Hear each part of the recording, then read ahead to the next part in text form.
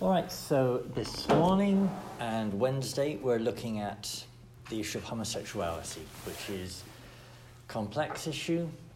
Interestingly, it's an issue that kind of pulls together lots of other things we've been talking to. I don't know if you noticed, but the reading both from Grabowski and Molina, when they were giving a theological anthropology, it was like they were summarizing the entire course we've done so far. I kind of wish I'd used that text earlier on in the course. Because what we're looking at in homosexuality is, in a sense, you might say, an exception to the norm. So kind of knowing the norm is pretty pivotal if we're going to make sense of what's going on in this context. So I've got these notes here are for both today and Wednesday. I've consciously put a little less text there than I have some weeks so that we've got more time to kind of interrupt and make comments and questions. But I'm hoping that this morning we'll do 5 or 6 of those pages, which would mean on Wednesday we can look at the question of legal recognition for same-sex unions and then have some open-ended discussion with a list of some pastoral scenarios there. So that's kind of what we're doing the next 2 sessions. And this morning I've got a fair few quotes from other sources, including some church documents. So let's start with a definition taken there from the Catechism. What is homosexuality? What are we looking at these next 2 days? Homosexuality refers to relations between men or between women who experience an exclusive or predominant sexual attraction towards persons of the same sex. Now, as Molina indicates, St. Thomas does touch on this, but I think it's fair to say in the tradition there hasn't been much reflection on this as an attraction, as an orientation. So it's been treated of as an action you shouldn't be doing, but the thought of there being a condition, an attraction, hasn't had anywhere near as much reflection in the tradition, therefore not as much reflection in church documents, even though that is the predominant way people have been talking about it for most of the 20th century, or at least a lot of the 20th century.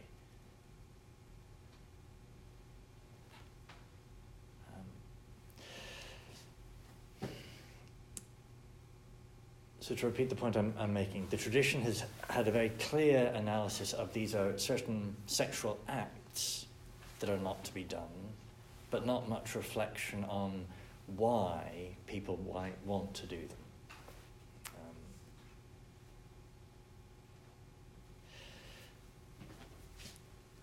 Okay, some terminology there I've put on the first page. And I think it's useful for us to start by thinking what words we're going to use. So I note first there are various words, labels, that are used that define a person by this condition, as if this was the most important thing about them. So if you call someone or someone calls themselves gay, homosexual, queer, what you're saying is the most important thing about them is that. Not the most important thing about them is that they're a person, or the most important thing about them is that this is someone in the image and likeness of God. But know that the most important thing about them is this orientation question. So footnoted, there's a book, there's also a good article that's on Populi about, for the links for this thing. But the book's called Why I Don't Call Myself Gay. And so it's basically the reflections of someone saying that, this isn't what defines me. Now I note that sadly we must acknowledge that for many persons, their experience of life is such that this condition does seem to define their whole life experience. So I'm not sure you've had the experience, I've certainly as a priest had the experience multiple times, when within the first few minutes of a conversation, meeting someone new, they're telling me this, which it seems to me is kind of sad because it indicates actually so much of their life history has been dominated by this question. That it's kind of the first thing they feel they need to tell you about themselves. Not, hey, I'm an American, not, hey, I'm a history major. So there are labels that define a person by the condition, and kind of the problem with that is that you limit them by that label, and a bigger risk is that they limit themselves by that label. So what's a better terminology? Well, in 1986, the CDF sent a letter to bishops called it's there in the footnote 2, the letter to the bishops on the pastoral care of homosexual persons. So they, throughout, and quite explicitly say why, use the phrase a homosexual person. Jacob, could you read that block quote for us? The human person, made in the image and likeness of God, can hardly be adequately described by a reductionist reference to his or her sexual orientation. Everyone living on the face of the earth has personal problems and difficulties, but challenges to growth, strengths, talents, and gifts as well. Today, the Church provides a badly needed context for the care of the human person when she refuses to consider the person as a heterosexual or a homosexual and insists that every person has a fundamental identity, the creature of God, and by grace, his child and heir to eternal life. So their preference, so throughout the document, I know it never refers to homosexuals, it always refers to homosexual persons. Now I've said what I think is the best term in use in Catholic circles, that I'm not sure when I first saw this, but it's become an increasing, a term used with increasing frequency, a person with same-sex attraction. So kind of the homosexual labels got hijacked by certain lobbies. Same-sex attraction. So in that description, a person with same-sex attraction, what have I said there? Primarily, the person is a person. So the same-sex attraction is just an addition to that. Significant, but primarily this is a person. I've noticed there's a less positive phrasing of it that you do read also, a person suffering with same-sex attraction. So that phrasing might indicate that we are pastorally helping someone with a problem. And then I note, this said Catholic terminology hasn't been entirely consistent. That some people, some bishops, some documents will refer to homosexuals, some refer to same-sex attraction, others refer to persons with a homosexual inclination. So we're not going to find in our church documents consistency on this. And I think Pope Francis, in a lot of those airplane interviews will quite, I suspect unconsciously, just repeat back the terminology that's presented to him in the various questions. Whereas I think Pope Benedict, would always have been very precise, and somehow these things probably didn't get mentioned as much, under John Paul II.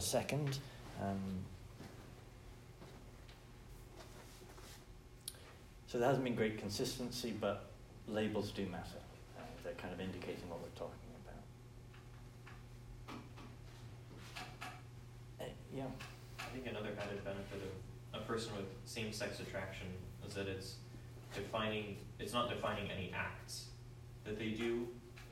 It's looking only at that disordered orientation, which I think is sort of beneficial, because then it's not implying that those acts are like a necessary consequence either. It's like it's not making a moral judgment right away. Right. It's not forcing one to think that the immoral acts must follow from this attraction either. Right. In thinking how to present this whole topic, it's so I have focused on the orientation, the condition. There'd be another way of presenting it that would focus almost entirely on the acts. Kind of almost taking that point in reverse, that and though certainly Grabowski indicates or makes relatively brief reference to the fact certainly lots of men who will only engage in same-sex activity in very specific circumstances. So like in prison or alone, with other men on ships, that when sex with a woman isn't possible, then the only sex possible, well, then that's what I'm going to go for, which then would suggest it might not be about orientation at all, just about a drive for sexual release. So that it does get complicated. Orientation's one question. The acts themselves are kind of almost a separate question.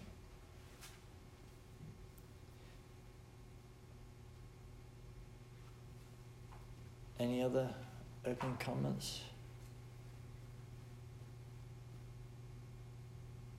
Would it be fair to say we all know people, gays? Yeah. So that these aren't just academic questions. And so how we relate to people, how we seek to help people, how we know that often in our culture they don't think they need help of any kind. These are part of our big problems. Okay, so those are some opening questions or terminologies about what we're looking at today. So let's look over the page. And so I've got 2 pages here in which I'm kind of summarizing the issue that Molina's article was looking at with some block quotes from him. So I asked the question, top of page 2, why is homosexuality a problem? And I say it's an orientation to use the sexual faculty for something other than its true purpose. So, sexuality has a true purpose. If you have an inclination, a tendency to use it in some other way, well, that's a problem. So, quoting the Catechism, homosexual acts are intrinsically disordered. They are contrary to the natural law. They close the sexual act to the gift of life. They do not proceed from a genuine affective and sexual complementarity. Under no circumstances can they be approved. So, there's no way a same-sex act can give the gift of life. And yet we've been reflecting on lots of different angles. This is inherent to the whole nature of sexuality. Complementarity is also indicated there, but that's almost, you could say, a different set of issues.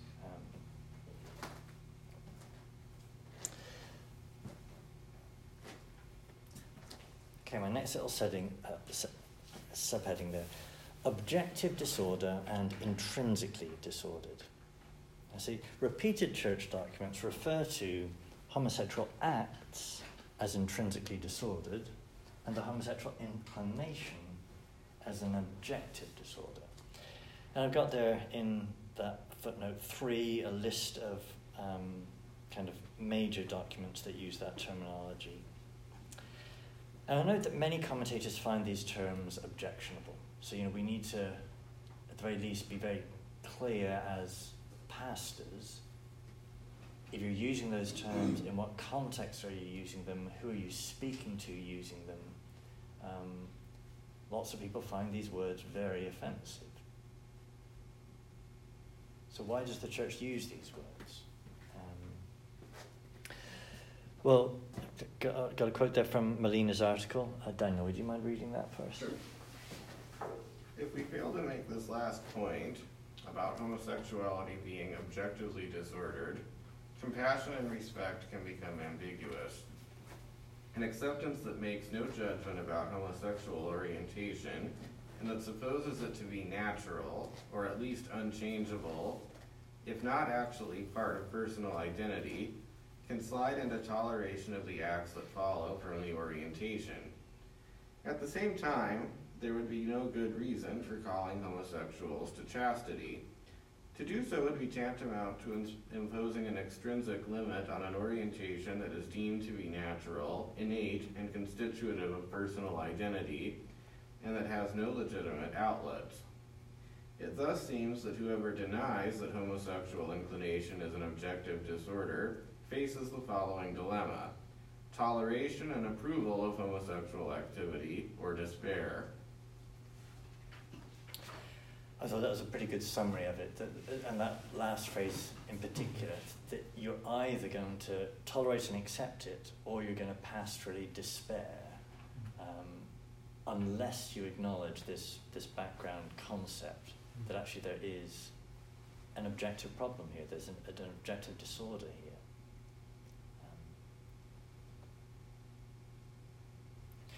Melina also made what I thought was a good point on this, is my next little subheading there, that sexuality isn't neutral between heterosexual and homosexual. So that's what a lot of terminology out there implies, that, well, sexuality is a broad thing. There's heterosexuals, there's homosexuals. Well, our Christian understanding, as we've been trying to articulate through this course, is that actually sexuality, as I say, is a reality with a built-in purpose and function, based on gender differentiation and gender complementarity, and ordered towards procreation in male-female genital and personal union.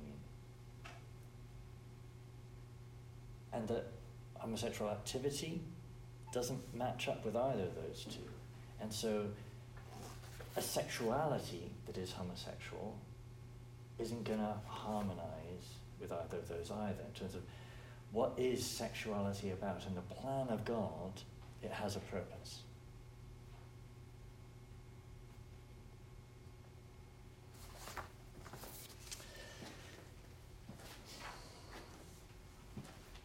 Now, on page 3, I've tried to put together what might, in a sense, be the most offensive terminology, which is the word unnatural.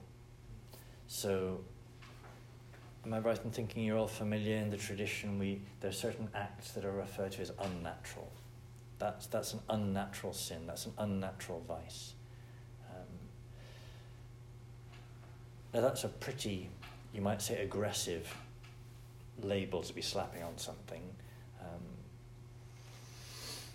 So what do we mean by this? So, top of the page, natural versus unnatural. So obviously for ourselves as Catholics, we're thinking about natural law, human nature, that we have a nature, that we have a built-in set of purposes and functions, but there are things that are natural to us. With the flip side, that there are some things that are unnatural to us. So say the human person has various natural inclinations to the ends that fulfill our nature. An individual person, however, can be inclined to what is contrary to his true nature. James, would you mind reading those two bullet point quotes? So these are both from Melina's article. What is not normal? What is not normal, or the common condition, can appear to be natural to the individual because of the disordered disposition of his being. St. Thomas points this out in relation to unnatural pleasure. What is contrary to the nature of the species becomes natural to this individual by accidents. Catholic doctrine defines homosexual acts as intrinsically disordered, inasmuch as they activate the sexual dynamism of persons without, first, that unitive meaning of total self-gift to the other, which can be realized only in the matrimonial union of man and woman, and secondly, openness to the procreative meaning whereby human sexuality is further ordered to the good of the child. I don't know about you, I don't know whether I know when you're reading a text, you can sometimes blank out as you're reading through things, but this quote from St. Thomas I thought was very significant, so that St. Thomas has already got this in his terminology and his understanding, that yes, something is natural for the species, it is in that sense natural, but an individual can have an inclination to something that isn't to that end.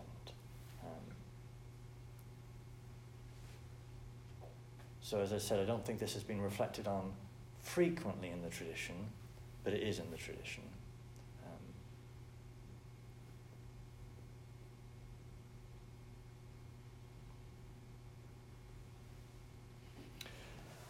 Okay, quoting then another section from the Catechism, and this, I'm going to pause in a minute for us to discuss this, but there's kind of a group of things here that all kind of fit together. But distinguishing acts from inclinations. So that just because you're inclined to something, that is a distinct thing, different from, as we've kind of already indicated, from the acts themselves that you're inclined towards. Brian, would you mind reading this quote? Oh, so actually, this isn't the Catechism, this is the instruction concerning criteria for discernment of vocations from the Congregation for Catholic Education. The Catechism distinguishes between homosexual acts and homosexual tendencies. Regarding acts, it teaches that sacred scripture presents them as grave sins. The tradition has constantly considered them as intrinsically immoral and contrary to the natural law. Consequently, under no circumstances can they be approved. Deep-seated homosexual tendencies, which are found in a number of men and women, are also objectively disordered, and for those same people, often constitute a trial. Such persons must be accepted with respect and sensitivity. Every sign of unjust discrimination in their regard should be avoided. They are called to fulfill God's will in their lives and to unite to the sacrifice of the Lord's cross the difficulties they may encounter. I'll come back to this later, but so with respect to discerning priestly vocations, there's this phrase deep-seated, so not every present inclination disordered is a reason to bar someone to ordination, but in some people these things are more deep-seated, more problematic, less under control. So the commentary from the cardinal who issued that afterwards indicated that the deep-seated is an indication of things that link with behavior. So someone whose behavior manifests an instability in this regard, that's kind of what's meant by deep-seated.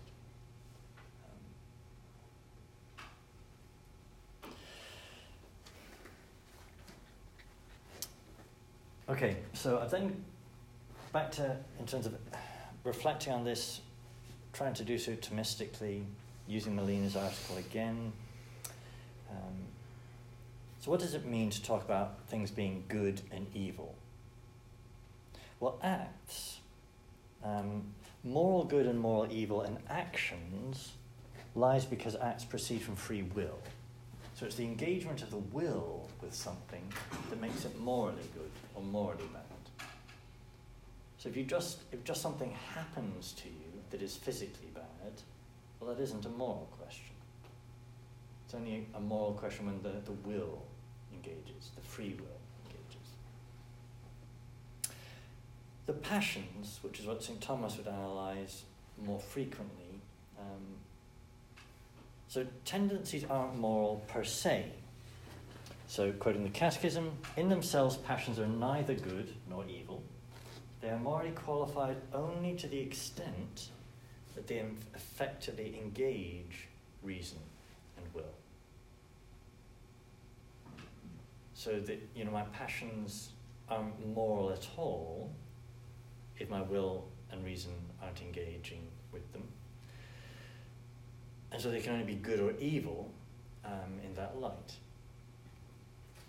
So Melina makes the point, a disposition, i.e. in this context, the homosexual orientation, can be assigned a moral quality analogically, insofar as it favours a certain orientation. So we're going to say it's objectively disordered, objectively evil. That's by analogy, not strictly speaking. Does that distinction make sense?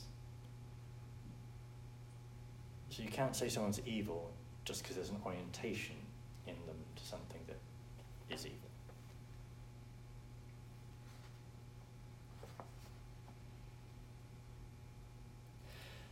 Okay, the last kind of package of this part of the analysis, inclinations to sin and unnatural inclinations. I suppose I just want to emphasize the point here that there are many inclinations in us, as I say here, that are disordered. So concupiscence means that there is, just in general within me, a disorder in my passions, in general within me, an inclination to sin. So if we're going to understand what's meant by something inherently disordered, intrinsically disordered, that has to be our broader context. So this is just what we're looking at today, one particular manifestation of that. So I say the inclination to gluttony, the inclination to promiscuity, the inclination perhaps to being a workaholic. There are many things within us that we can be inclined towards that are an inclination to something that is wrong. And my inclination isn't moral until my reason and will engage with it. So I can only say it's an evil inclination analogically. But actually we can say this of many things. So again, the risk of labeling and condemning a group of people for an inclination, whereas actually there are many inclinations out there, and we're not labeling those people and slapping a condemnation on them as a category of people.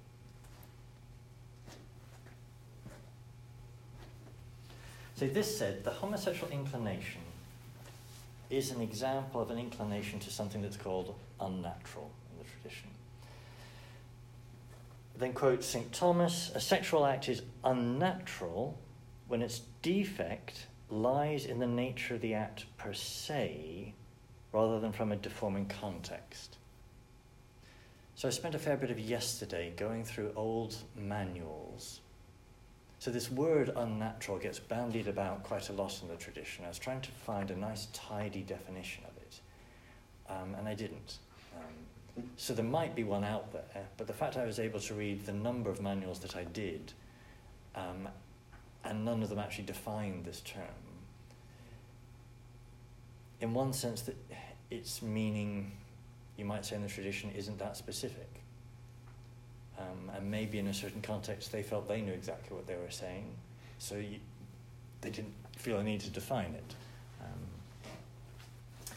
But Jones, don't know how many of you have old manuals. I think it's good to have at least one old manual on your shelf as a pastor, because they will refer you to things in details that a lot of modern books don't, even though the packaging of the old manuals is very legalistic and unattractive.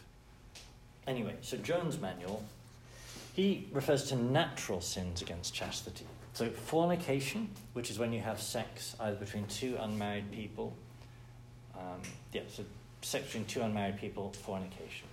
Adultery, one of the people is married, and maybe one isn't, but one of them is married, makes it adultery. Rape, abduction, incest, sacrilege. These are all described as natural sins against chastity. So they are sins, but they don't change the nature of the act, that the evil is from deformity of the context. Which we might notice does seem to be a very physical description of what's going on there. Because we spent a fair bit of time in this course talking about how the act is personal, and so it would therefore seem that what persons are involved should affect the nature of the act. What specifically would he mean by sacrilege? I was looking for a definitive example of this, and I'm not entirely sure, but sex with a nun Okay. You've broken the vow as well as Mhm. engaging in just what's unchaste. And then I guess that gross example we had in the media recently of sex on an altar and whatever, where there's... Okay, yeah. So you might... Less common category, which is why it's at the end of the list there. Okay, what are unnatural sins against chastity? Well, masturbation, bestiality, sodomy, and contraception. So in each of those, the sexual faculty is used in a way that, even at kind of a base physical level, it's failing to achieve its function. So it's not just that it is unchaste, but it is unnatural.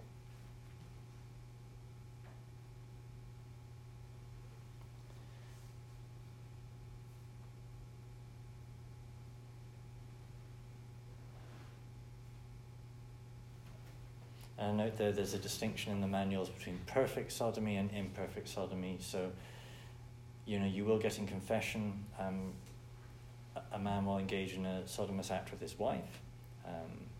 That is immoral. But it's not perfect sodomy in that it's not between two men. Okay, before turning the page, if we can just kind of comments, reflections, this whole thing about objective disorder, intrinsically disordered, natural, unnatural, inclinations, acts.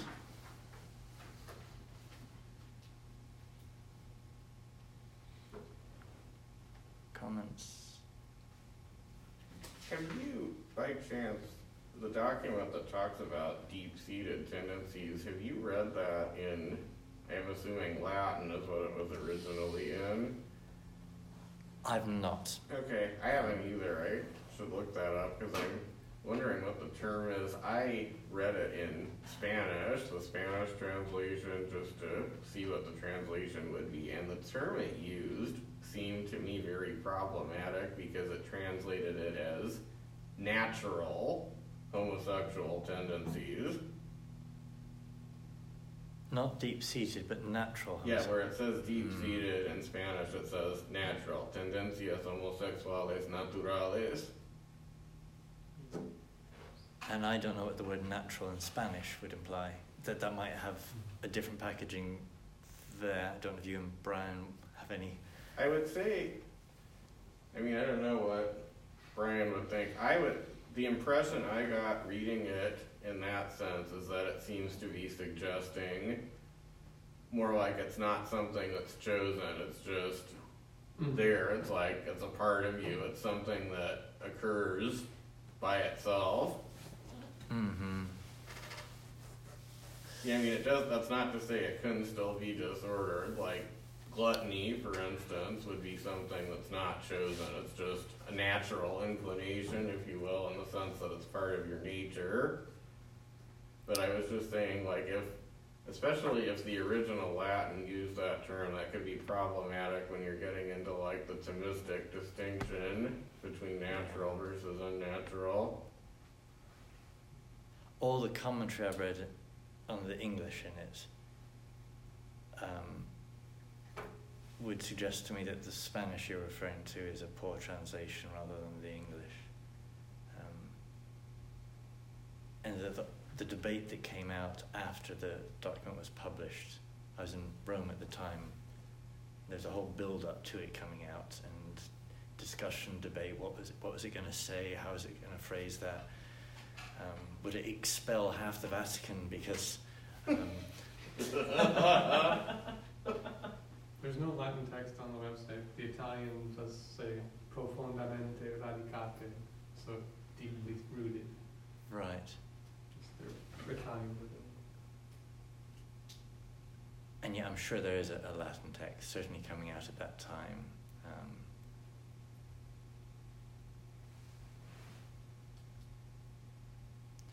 I guess it's wanting to make the distinction that it's not a blanket exclusion of anyone with any manifestation of this at any time.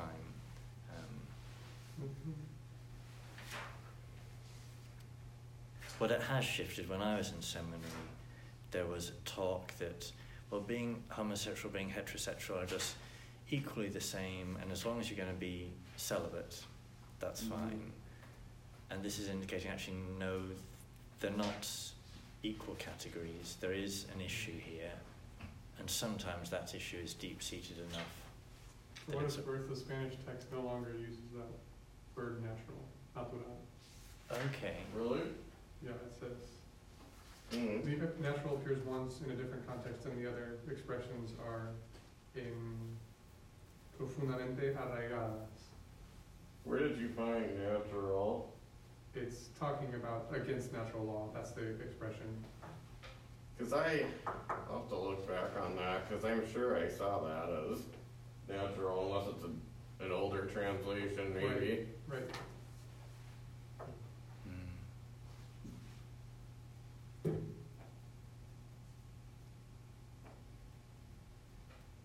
But like, I know that position you were talking about, that was advocated by Timothy Radcliffe, and like kind of famously, right? To be honest, back in my day, it was such a common position I wouldn't have put a name to it. It was almost the default position. Just as long as you're celibate, that's okay.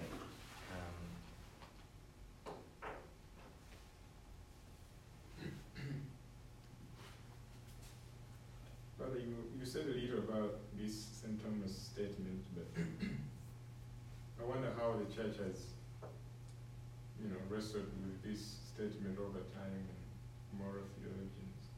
What is contrary to nature of the species becomes natural to this individual by accidents. Could you unpack that a little more with examples? Well, I suppose one set of examples would be anything with a vice.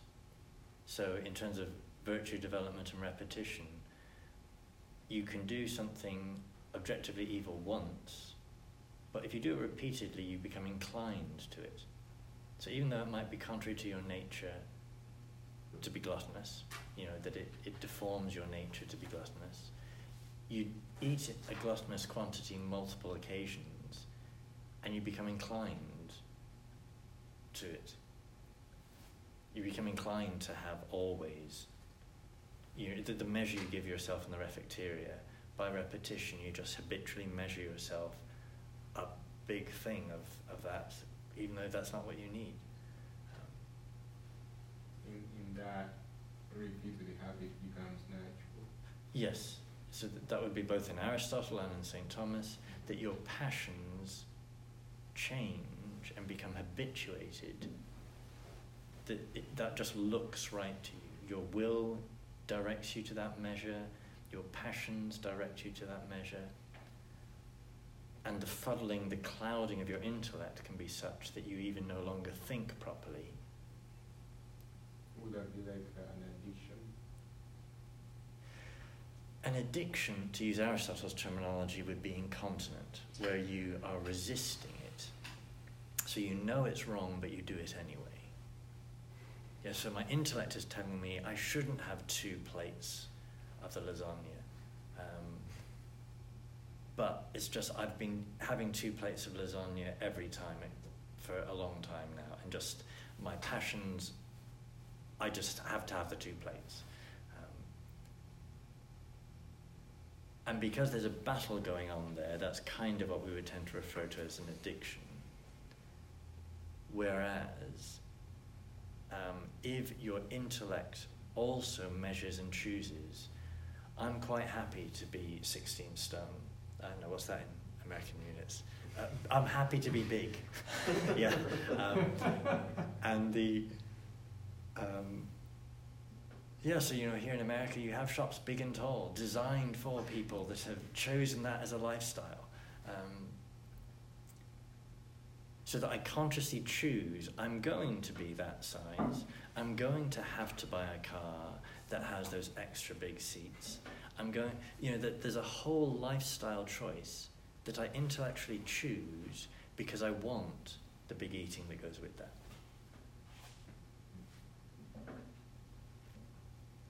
And I become inclined to it.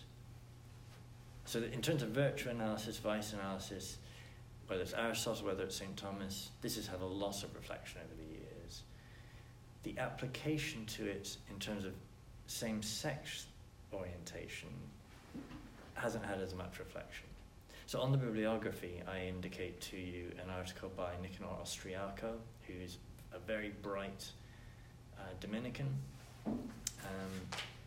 And his analysis basically says that is what the homosexual orientation can be.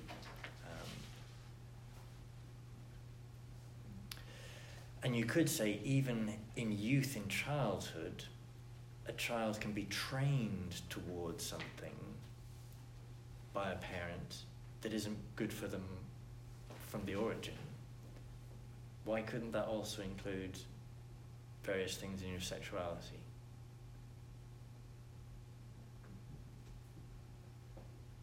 We're getting ahead of ourselves to the question of cause, which is kind of the next thing I want us to reflect on.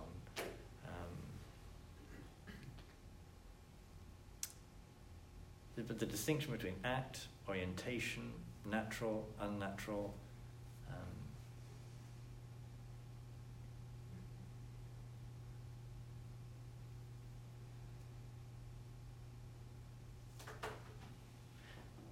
I'm guessing we all picked up the kind of slight discomfort with the word unnatural. So I think the tradition uses that word for very clear reasons. It is actually saying something. But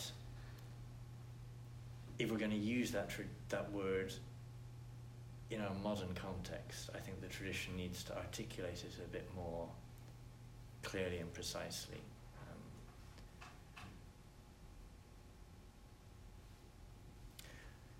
And I guess in some church documents there is, as is often the case, a kind of compromise going on, so that the editors can agree that the homosexual orientation or whatever is a problem for these reasons.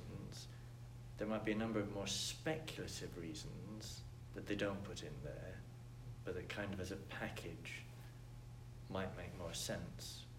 But a church document rarely wants to put speculation in there. It wants to hold on to what's solid doctrine.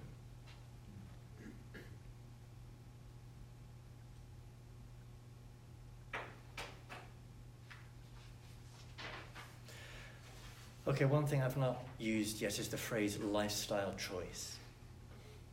Yes. Interestingly, I don't think the church documents seem to reflect much on it, but so within the homosexual community, the gay community, whatever label we're going to slap on it, there's sometimes a disagreement within the community. Is this what I am? I was born this way. How dare you criticize me for it? Or there's another kind of grouping that will say, no, this is just what I choose. I want this. This is my lifestyle choice. So someone I went to university with that we all thought was straight, at a certain stage said he was making this lifestyle choice. And that's how he said it. It's not that I feel inclined. This is just how I choose to live. I like this package of how to live.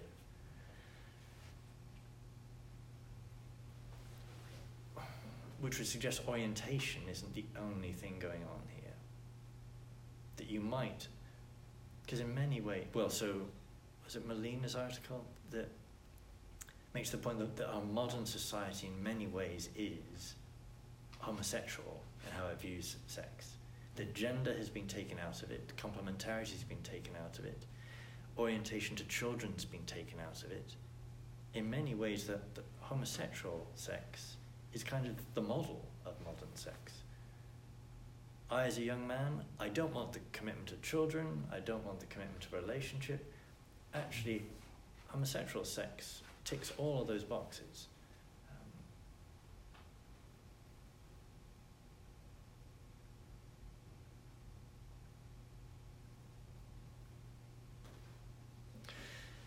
So the quote I started these notes from the Catechism is talking about an orientation, but that isn't the only way of looking at this package of issues. There is a lifestyle choice thing. I think within the church, the orientation question has tended to predominate because there are those who say, God made me this way, and you can't really and justify their behavior accordingly. Whereas if it is just a lifestyle choice, well, then the church can say, well, you shouldn't choose it. But that is one set of expression out there.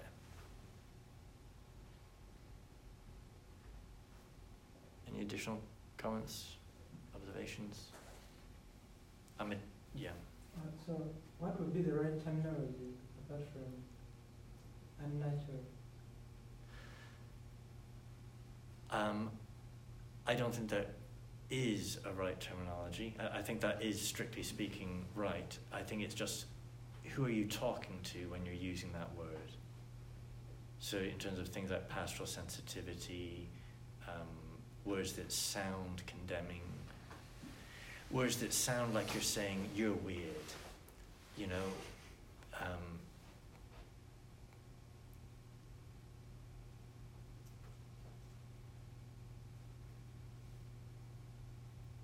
so I'm afraid that's as much of an answer as I've got to that.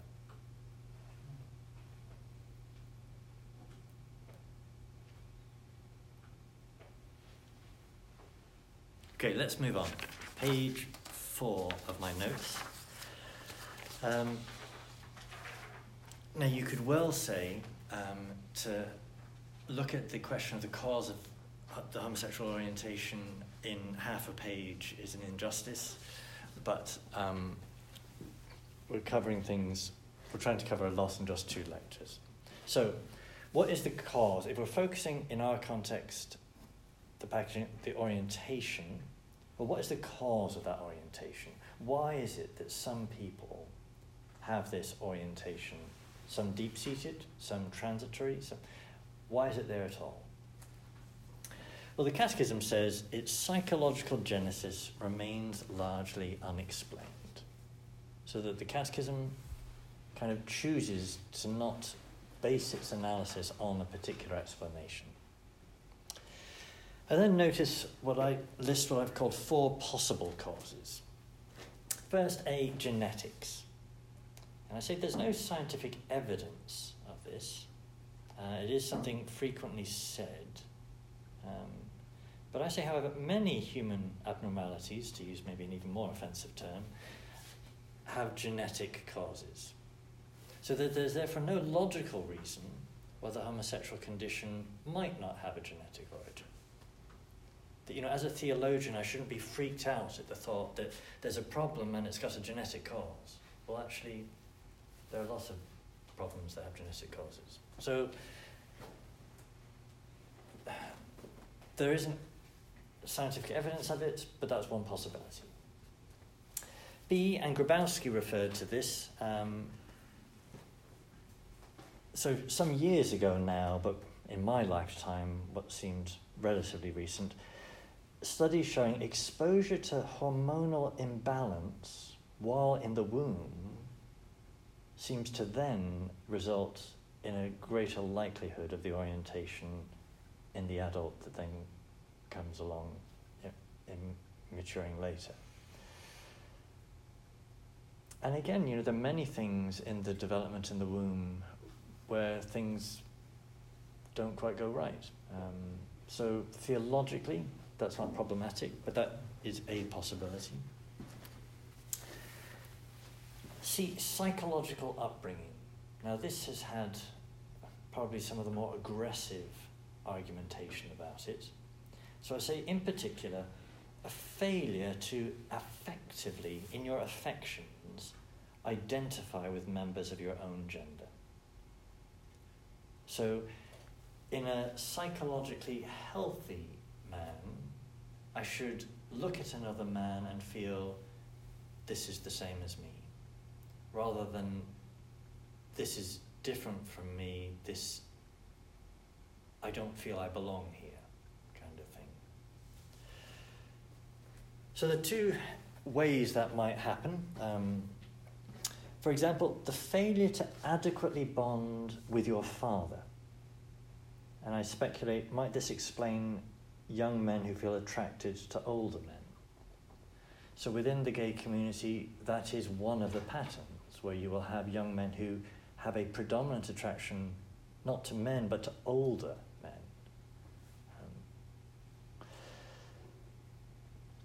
Another possibility, failure to bond with other children of your own gender. So some speculation in this regard would point to sport, so boys who are useless at sport and therefore can't be part of the club and identify with other boys that way. Does that cause a failure to bond with your own gender? And might that explain men who feel consistently attracted to young men? So that age bracket when I fail to fit in, I feel an attraction for that because that's when I never kind of fitted in.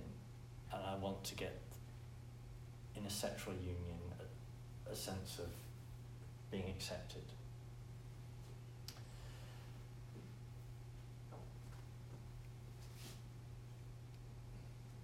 Some of the books on the bibliography that talk about the psychology of some of these things, and yes, this is speculative, so some of those books on that bibliography kind of argue different points because they're from psychologists, and as with a lot of psychology, you get 5 opinions with every 2 psychologists. But there are certainly a lot of studies that would say psychological upbringing is at least one of the possible causes. If I was going to put my money on it, I would put it on what I've listed as D, a combination of all of the above. No single one of the above explains all individuals. Might, for example, someone whose same-sex attraction is caused predominantly by psychological upbringing be more likely to be helped by therapy than someone whose causes were physical.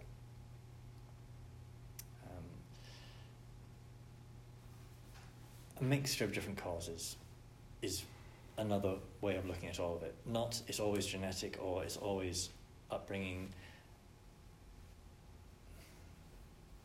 Because there are lots of, certainly almost any one of the genetic or hormonal imbalance things, you'll find exceptions to the rule, which suggests it might make it likely but not automatic.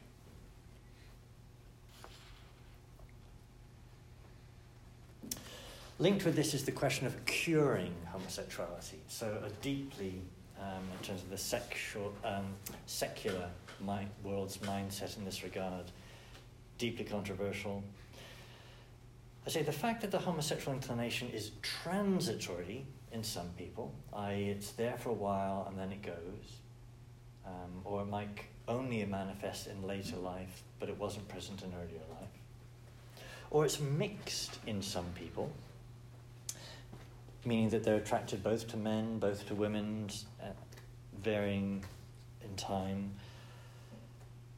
might support the notion that it's best seen as a psychological condition that can be treated. However, many psychological conditions cannot be cured, even if they can be partially healed. So, quoting there with the footnote, success rates are variously estimated at between 30% or 60%. And the effectiveness rate is similar to those other addictive or chronic disorders such as depression, substance abuse, or smoking. And I note, as a matter of doctrine, the coherence of the Catholic position on same-sex attraction does not rely on the ability of it to be cured. That there are simply many conditions that can't be cured. So I think if you were going to say, is there a Catholic position? Well, let's see if there is some help that therapy can give. But we're not committed to thinking, oh, if you have this orientation, you must have therapy and it will achieve this result.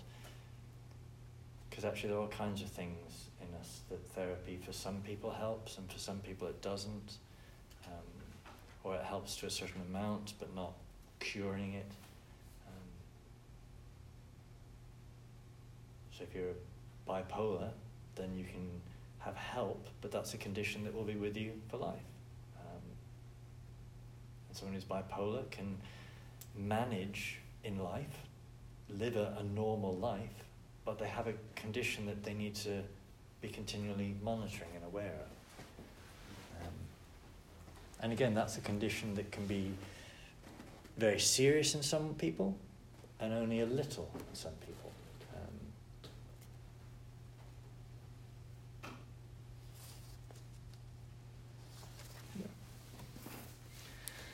Has any particular attention been given to the stages of human development that young people go through developments when they're growing up? And certain developments, at certain stages, people need extra care. They need to know what's happening in their lives, how they are responding to their body at that stage. Are these issues that are filling the minds of the psychologists, or the ignoring those stages of human development in terms of No, defining? I think a lot of them would focus on certain stages as being pivotal, and so if a certain condition isn't present at a certain stage, that's when something is lacking, and then the rest of that person's life, they're somehow yearning to fill that lack, and the same-sex attraction is somehow perceived as what's going to fill that lack. That, you know, someone's father was never around when they were at a certain developmental stage, and so they're yearning for a male figure.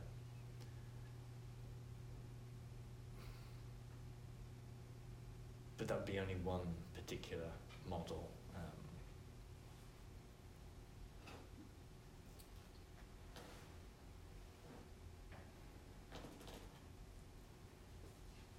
How about issues like, I guess we'll put those in psychology, issues like, we'll have these civil leaders, politicians who, in most of their rhetoric, in most of organizations, they would have a category where they would say, okay, the United States is Americans, Latino, whatever, and then they include the LGBT in that category of national identity to make LGBT look like it's a certain kind of an identity. That kind of rhetoric in society, would that include in psychological upbringing? Kind of societal affirmations and influence? I'm not sure if anyone else has anything to... I don't know if I would say it's so much that in terms of politicians. I think it's just Western culture has completely accepted and normalized that agenda. So like in the eyes of many politicians and just a lot of people in general, there really is no difference between sexual orientation and race. You know, it's just as intrinsic a part of who you are as what your race is. That's what I would say. Supreme Court even said the same thing over the summer, adding sexual orientation and gender identity to the Race Discrimination Acts from the 60s. Yeah, right. And you might in reverse say, what groups all those together? They're all people that have felt excluded. So they're ganging together because they all, what do they have in common? The fact they've all felt left out.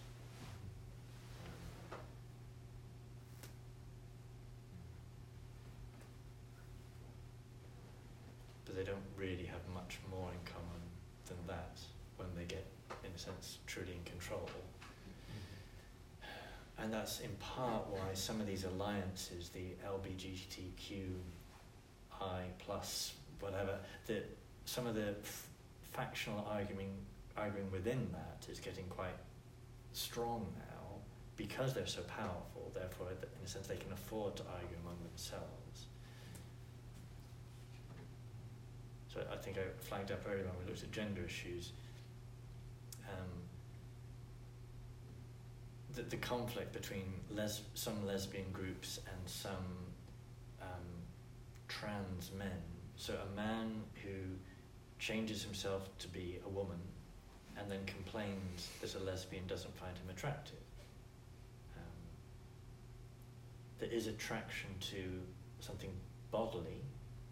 Well, that's the very thing that gender ideology is saying isn't what defines me. So that the more that those groups that are currently bonded together because they're the people that have felt excluded, the more they become in power, that bonding politically is not going to hold. But there is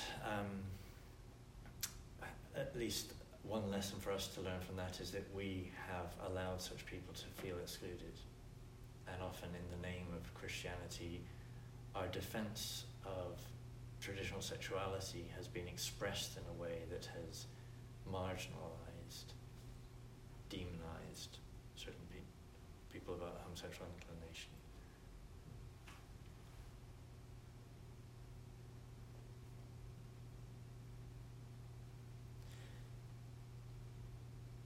And why traditionally have societies?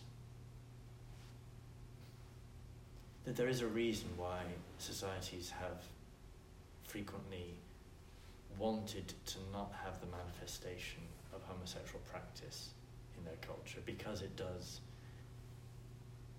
destabilize normal family life. So if we've been talking about how the state needs to support marriage in order for there to be children, unions that are just completely outside of that risk destabilizing the whole package. Okay, before we break, let's have a little section here on discrimination, which we've kind of touched on already in a different way. So, unjust discrimination, just discrimination. Unjust discrimination. The Catechism says every sign of unjust discrimination in their regard should be avoided. But then the Church also says things that are a form of just discrimination. So literally the word discriminate, literally it means to recognize a distinction, to perceive a difference in or between things. So this word that gets bandied about, oh, you're discriminating, well, yes, I'm recognizing differences. Unjust discrimination is when we distinguish, separate unfairly, or infer things that shouldn't be inferred. Okay, so what does the Church say would actually be just discrimination? It says homosexual persons should not be allowed to adopt children, should be restricted from certain aspects of youth work, should not be admitted to priestly formation if their condition is deep-seated, if a transitory condition has not been overcome for at least 3 years. So it's a very specific measure that's been put there on how deep-seated is being defined. And why? Because their condition lacks effective maturity and gravely hinders them from relating correctly to men and women. One must in no way overlook the negative consequences that can derive from the ordination of persons with deep-seated homosexual tendencies. So I'm guessing we've all seen parishes where there is a fairly flamboyantly queer priest who just does not have the capacity to engage with the men of the parish. That there is a deep-seated manifestation of this that hinders the ability to effectively engage with people.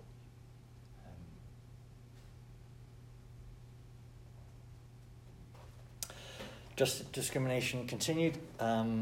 Shouldn't be given recognition in same-sex marriage. Shouldn't be given legal recognition in de facto unions.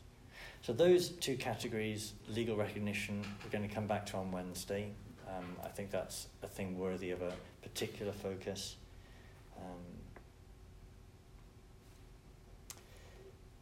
And then lastly, quoting from the 1986 letter from the CDF, it is deplorable that homosexual persons have been and are the object of violent malice in speech or in action.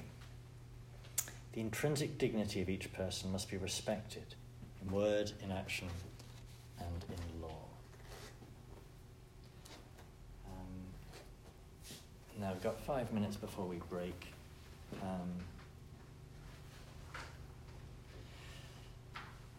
So did you have your hand, or are you stretching? James, would you mind reading footnote 18 for us? So this is about the adoption of children. As experience has shown, the absence of sexual complementarity in this union creates obstacles in the normal development of children who would be placed in the care of such persons. They would be deprived of the experience of either fatherhood or motherhood. Allowing children to be adopted by persons living in such unions would actually mean doing violence to these children, in the sense that their condition of dependence would be used to place them in an environment that is not conducive to their full human development.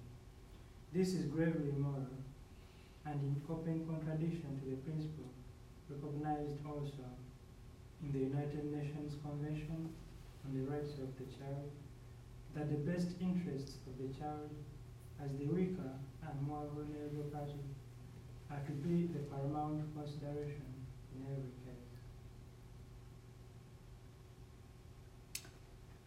Any observations on that?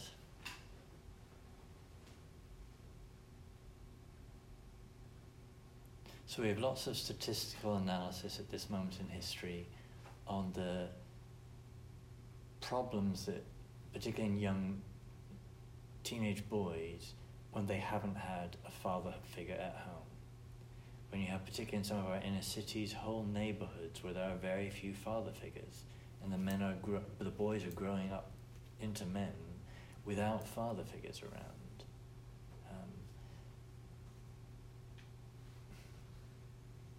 So we have the irony of being able to see the psychological statistics of how bad those consequences are, and yet at the same time campaigners saying, oh no, it's utterly normal to have children adopted by couples where there isn't going to be that sexual complementarity, the experience of both fatherhood and motherhood.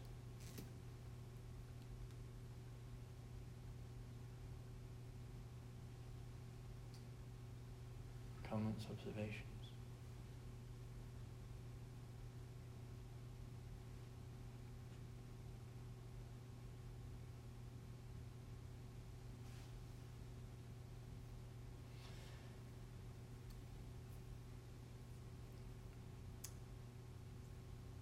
Okay, footnote 19. So this is about homosexual persons not being allowed to do certain aspects that are unspecified of youth work. And the footnote 19 says, to avoid exposing young people to erroneous ideas about sexuality and marriage that would deprive them of their necessary defences and contribute to the spread of the phenomenon. And you might speculate that there were other concerns or fears behind that, but the church document is, in a sense, pointing towards more solid grounds for criteria.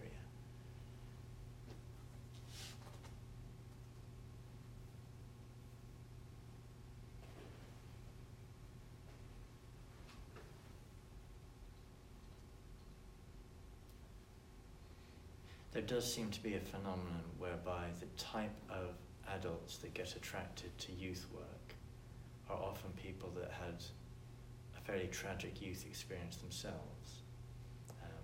And that's part of what drives them. They want better to help teenagers. But that often means they're not necessarily the best rounded people to put in those roles. And this would be, in a sense, just one manifestation of a concern that way. To then be role models to young people, to be the ones handing them out condoms and whatever else, because that's the package of life they considered normative.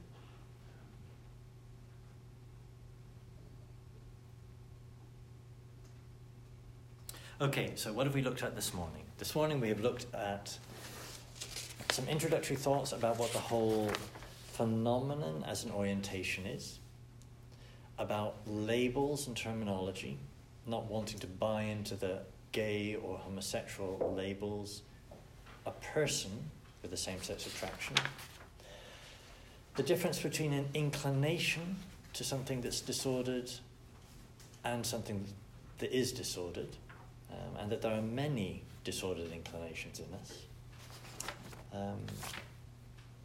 and some speculation about questions of cause. So what are we going to do on Wednesday? Well, the reading material for Wednesday is from the Handbook for Courage, which is an organisation that is here in the Columbus Diocese. Don't know where it is in your other dioceses. So if you could read that, be ready to come with some observations for discussion. Got a brief page on 6 about the calls to chastity in that regard. And then I've got a couple pages on the question of legal recognition for same-sex unions. That's what we'll look at on Wednesday.